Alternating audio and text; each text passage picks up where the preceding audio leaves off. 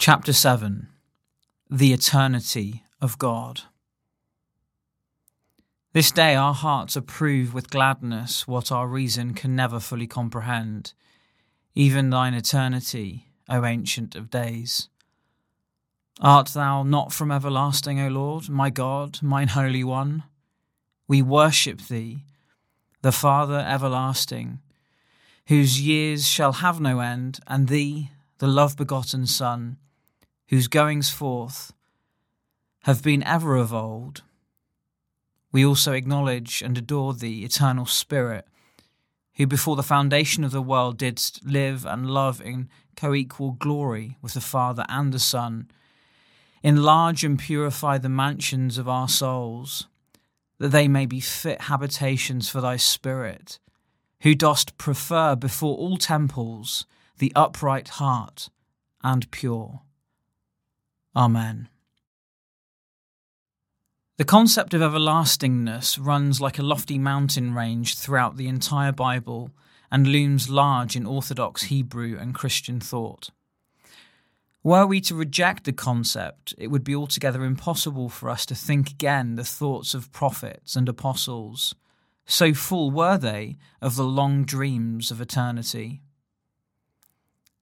Because the word everlasting is sometimes used by the sacred writers to mean no more than long-lasting, as the everlasting hills, some persons have argued that the concept of unending existence was not in the minds of the writers when they used the word, but was supplied later by the theologians.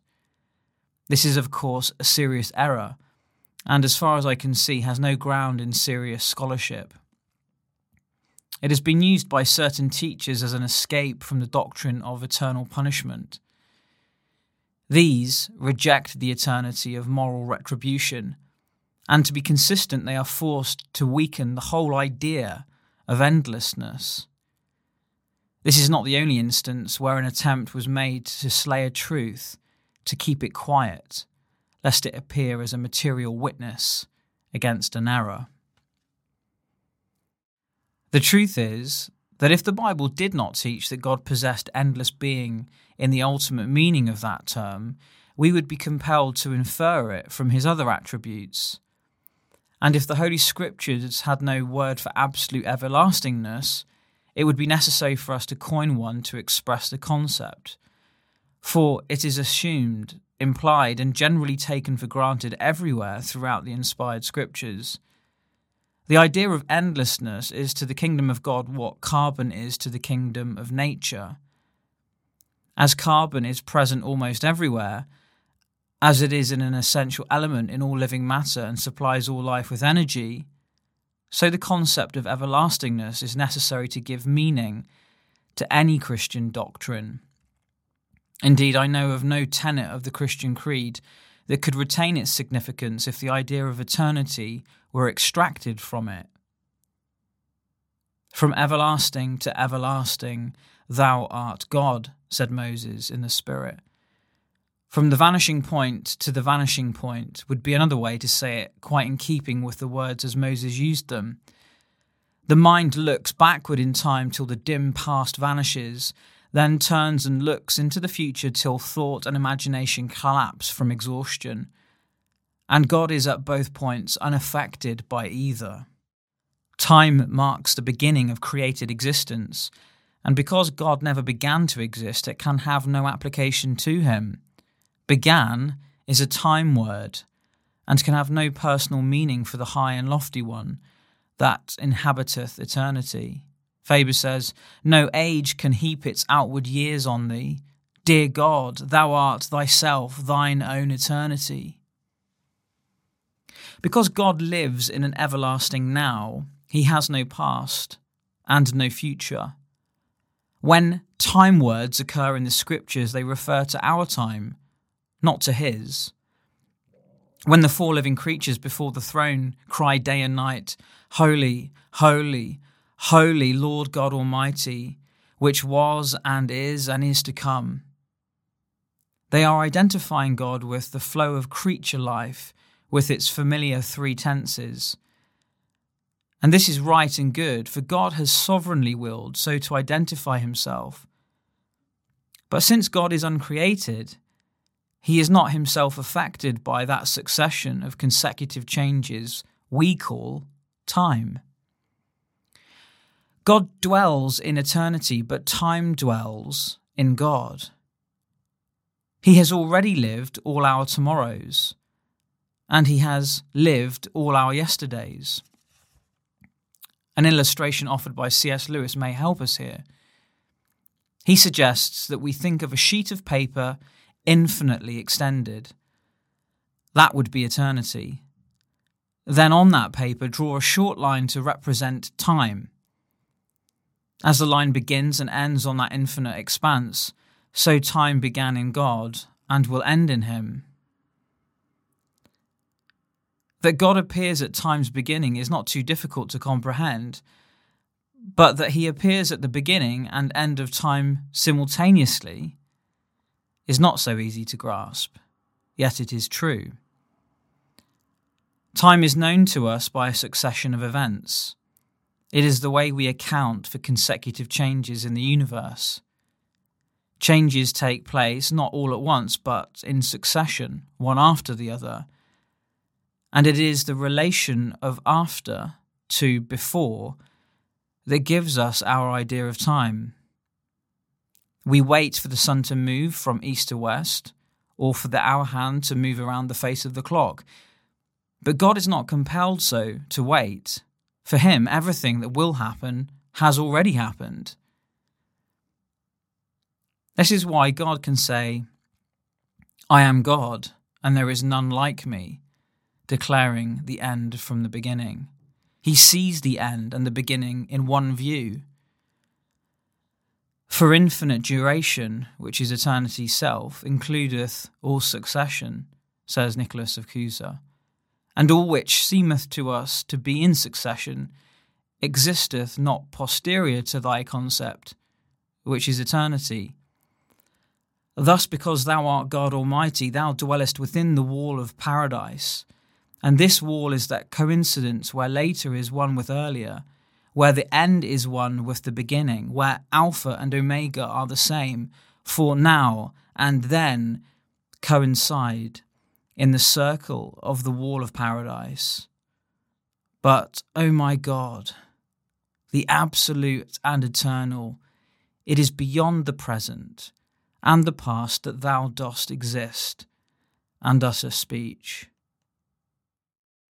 When he was a very old man, Moses wrote the psalm from which I have quoted earlier in this chapter. In it, he celebrates the eternity of God. To him, this truth is a solid theological fact, as firm and hard as that Mount Sinai with which he was so familiar. And for him, it had two practical meanings. Since God is eternal, he can be and continue forever to be the one safe home for his time-driven children. Lord, thou hast been our dwelling place in all generations.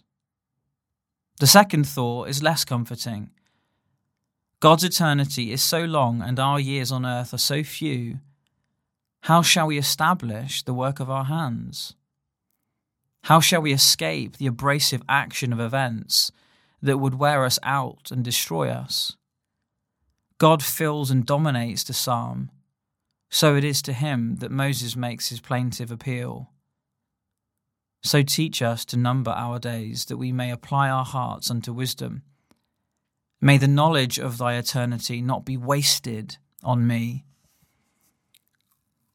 We who live in this nervous age would be wise to meditate on our lives and our days long and often before the face of God and on the edge of eternity. For we are made for eternity as certainly as we are made for time, and as responsible moral beings we must deal with both.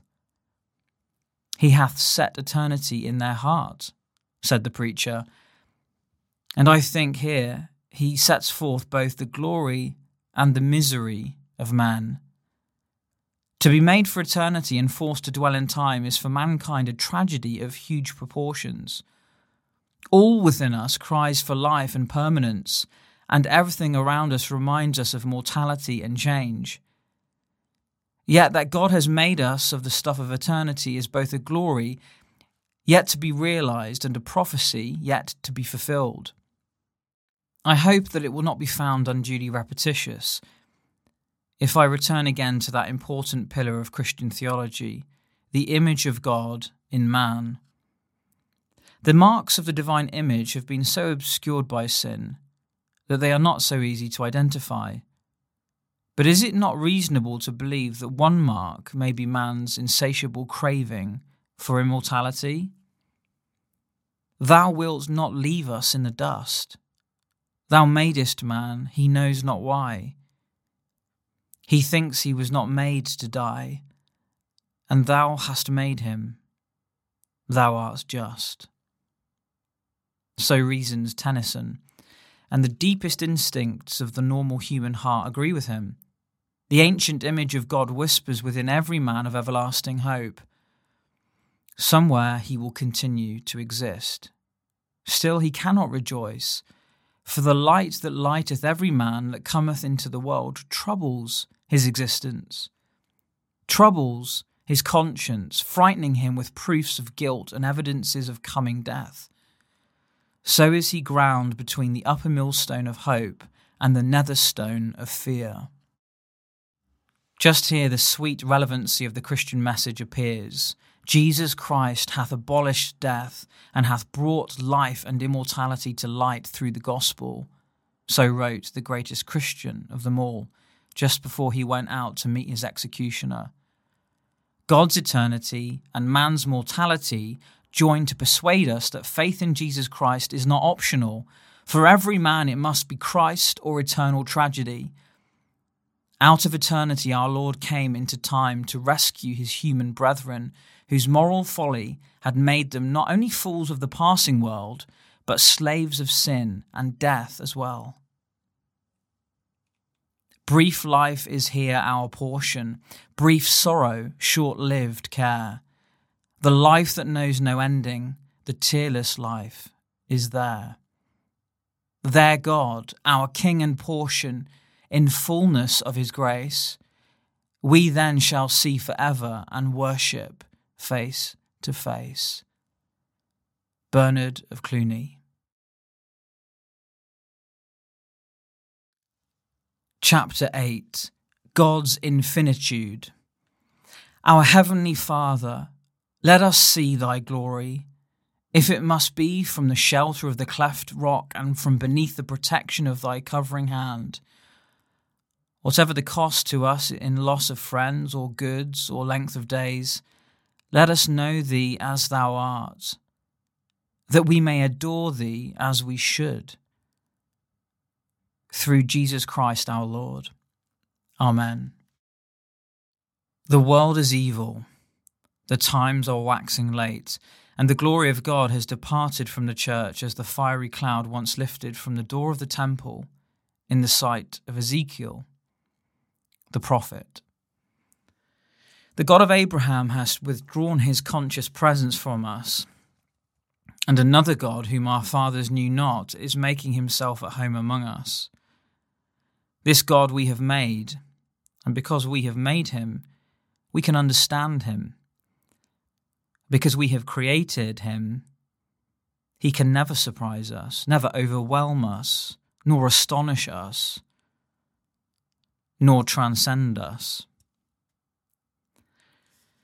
The God of glory sometimes revealed himself like a sun to warm and bless, indeed, but often to astonish, overwhelm, and blind, before he healed and bestowed permanent sight. This God of our fathers wills to be the God of our succeeding race. We have only to prepare him a habitation in love and faith and humility. We have but to want him badly enough, and he will come and manifest himself to us. Shall we allow a saintly and thoughtful man to exhort us? Hear Anselm, or better still, hear his words. Up now, slight man, flee for a little while thy occupations, hide thyself for a time from thy disturbing thoughts. Cast aside now thy burdensome cares, and put away thy toilsome business. Yield room for some little time to God, and rest for a little time in him. Enter the inner chamber of thy mind. Shut out all thoughts save that of God, and such as can aid thee in seeking him. Speak now, my whole heart. Speak now to God, saying, I seek thy face, Lord, will I seek.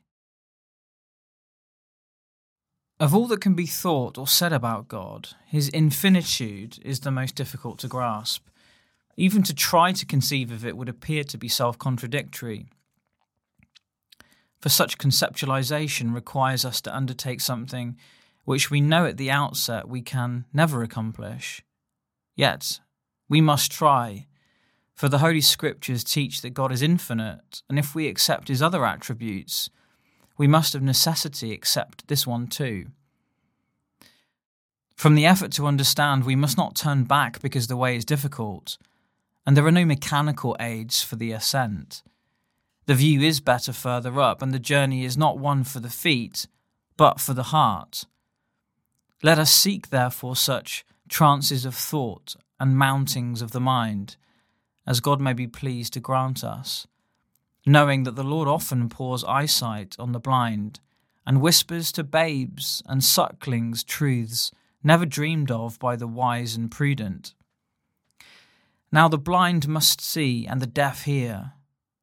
Now we must expect to receive the treasures of darkness and the hidden riches of secret places. Infinitude, of course, means limitlessness, and it is obviously impossible for a limited mind to grasp the unlimited. In this chapter I am compelled to think one step short of that about which I am writing, and the reader must of necessity think a degree under that about which he is trying to think. Oh, the depths of the riches both of the wisdom and knowledge of God, how unsearchable are his judgments, and his ways past finding out. The reason for our dilemma has been suggested before. We are trying to envision a mode of being altogether foreign to us and wholly unlike anything we've known in our familiar world of matter, space, and time. Here and in all our meditations upon the qualities and content of God, writes Novatian, we pass beyond our power of fit conception, nor can human eloquence put forth a power commensurate with his greatness. At the contemplation and utterance of his majesty, all eloquence is rightly dumb, all mental effort is feeble. For God is greater than mind itself. His greatness cannot be conceived. Nay, could we conceive of his greatness, he would be less than the human mind which could form the conception. He is greater than all language, and no statement can express him. Indeed, if any statement could express him, he would be less than human speech, which could by such statement comprehend and gather up all that he is. All our thoughts about him would be less than he, and our loftiest utterances will be trivialities in comparison with him. Unfortunately, the word infinite has not always been held to its precise meaning, but has been used carelessly to mean simply much or a great deal, as when we say that an artist takes infinite pains with his picture or a teacher shows infinite patience with her class. Properly, the word can be used of no created thing and of no one but God. Hence, to argue about whether or not space is infinite is to play with words. Infinitude can belong to but one. There can be no second. When we say that God is infinite, we mean that he knows no bounds. Whatever God is and all that God is, he is without limit. And here again, we must break away from the popular meaning of words. Unlimited wealth and boundless energy are further examples of the misuse of words. Of course, no wealth is unlimited and no energy boundless unless we are speaking of the wealth and energy of God. Again, to say that God is infinite is to say that he is measureless. Measurement is the way created things have of accounting for themselves. It describes limitations, imperfections, and cannot apply to God. Weight describes the gravitational pull of the earth upon material bodies. Distance describes intervals between bodies in space. Length means extension in space.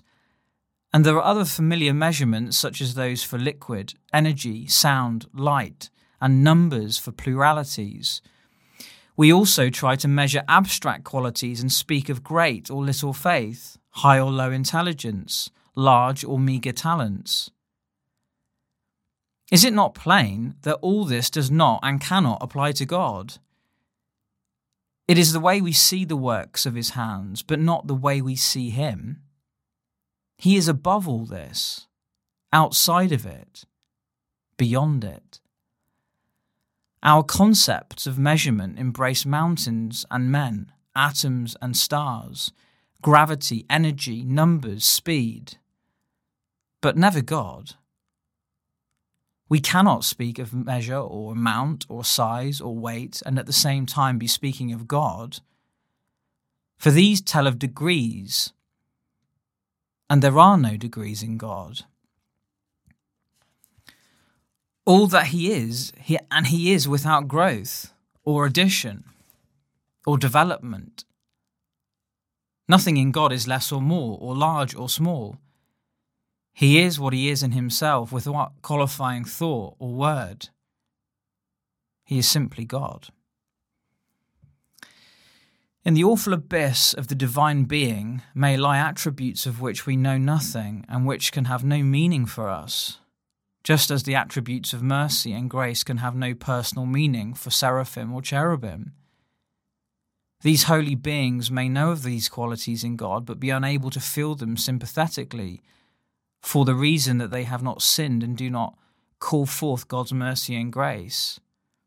So there may be, and I believe there surely are, other aspects of God's essential being which he has not revealed even to his ransomed and spirit-illuminated children. These hidden facets of God's nature concern his relation to none but himself. They are like the far side of the moon, which we know is there, but which has never been explored and has no immediate meaning for man on earth. There is no reason for us to try to discover what has not been revealed. It is enough to know that God is God. Faber says, "Thine own self forever filling with self-kindled flame, in thyself thou art distilling unctions without name, without worshipping of creatures, without veiling of thy features, God always the same." But God's infinitude belongs to us and is made known to us for our everlasting profit. Yet, just what does it mean to us beyond the mere wonder of thinking about it? Much every way, and more as we come to know ourselves and God better. Because God's nature is infinite, everything that flows out of it is infinite too. We poor human creatures are constantly being frustrated by limitations imposed upon us from without and within. The days of the years of our lives are few and swifter than a weaver's shuttle. Life is a short and fevered rehearsal for a concert we cannot stay to give. Just when we appear to have attained some proficiency, we are forced to lay our instruments down. There is simply not time enough to think, to become, to perform what the constitution of our natures indicates we are capable of. How completely satisfying to turn from our limitations to a God who has none. Eternal years lie in his heart. For him time does not pass, it remains. And those who are in Christ share with him all the riches of limitless time and endless years. God never hurries. There are no deadlines against which he must work. Only to know this is to quiet our spirits and relax our nerves. For those out of Christ, time is a devouring beast. Before the sons of the new creation, time crouches and purrs and licks their hands. The foe of the old human race becomes the friend of the new, and the stars in their courses fight for the man God delights to honour. This we may learn from the divine infinitude. But there is more. God's gifts in nature have their limitations. They are finite because they have been created. But the gift of eternal life in Christ Jesus is as limitless as God. The Christian man possesses God's own life and shares his infinitude with him. In God, there is life enough for all and time enough to enjoy it. Whatever is possessed of natural life runs through its cycle from birth to death and ceases to be. But the life of God returns upon itself and ceases never. And this is life eternal, to know the only true God and Jesus Christ, whom he has sent. The mercy of God is infinite too, and the man who has felt the grinding pain of inward guilt knows that this is more than academic. Where sin abounded, grace did abound much more. Abounding sin is the terror of the world, but abounding grace is the hope of mankind. However sin may abound, it still has its limits, for it's the product of finite minds and hearts. But God's much more introduces us to infinitude. Against our deep creature sickness stands God's infinite ability to cure. The Christian witness through the centuries has been that God so loved the world. It remains for us to see that love in the light of God's infinitude. His love is measureless. It is more. It is boundless. It has no bounds, because it is not a thing, but a facet of the essential nature of God. His love is something he is. And because he is infinite, that love can enfold the whole created world in itself and have room for 10,000 times 10,000 worlds beside. Joseph Hart says, This is the God we adore, our faithful, unchangeable friend, whose love is as great as his power and neither knows measure nor end. 'Tis Jesus, the first and the last, whose spirit shall guide us safe home. We'll praise him for all that is past and trust him for all that's to come.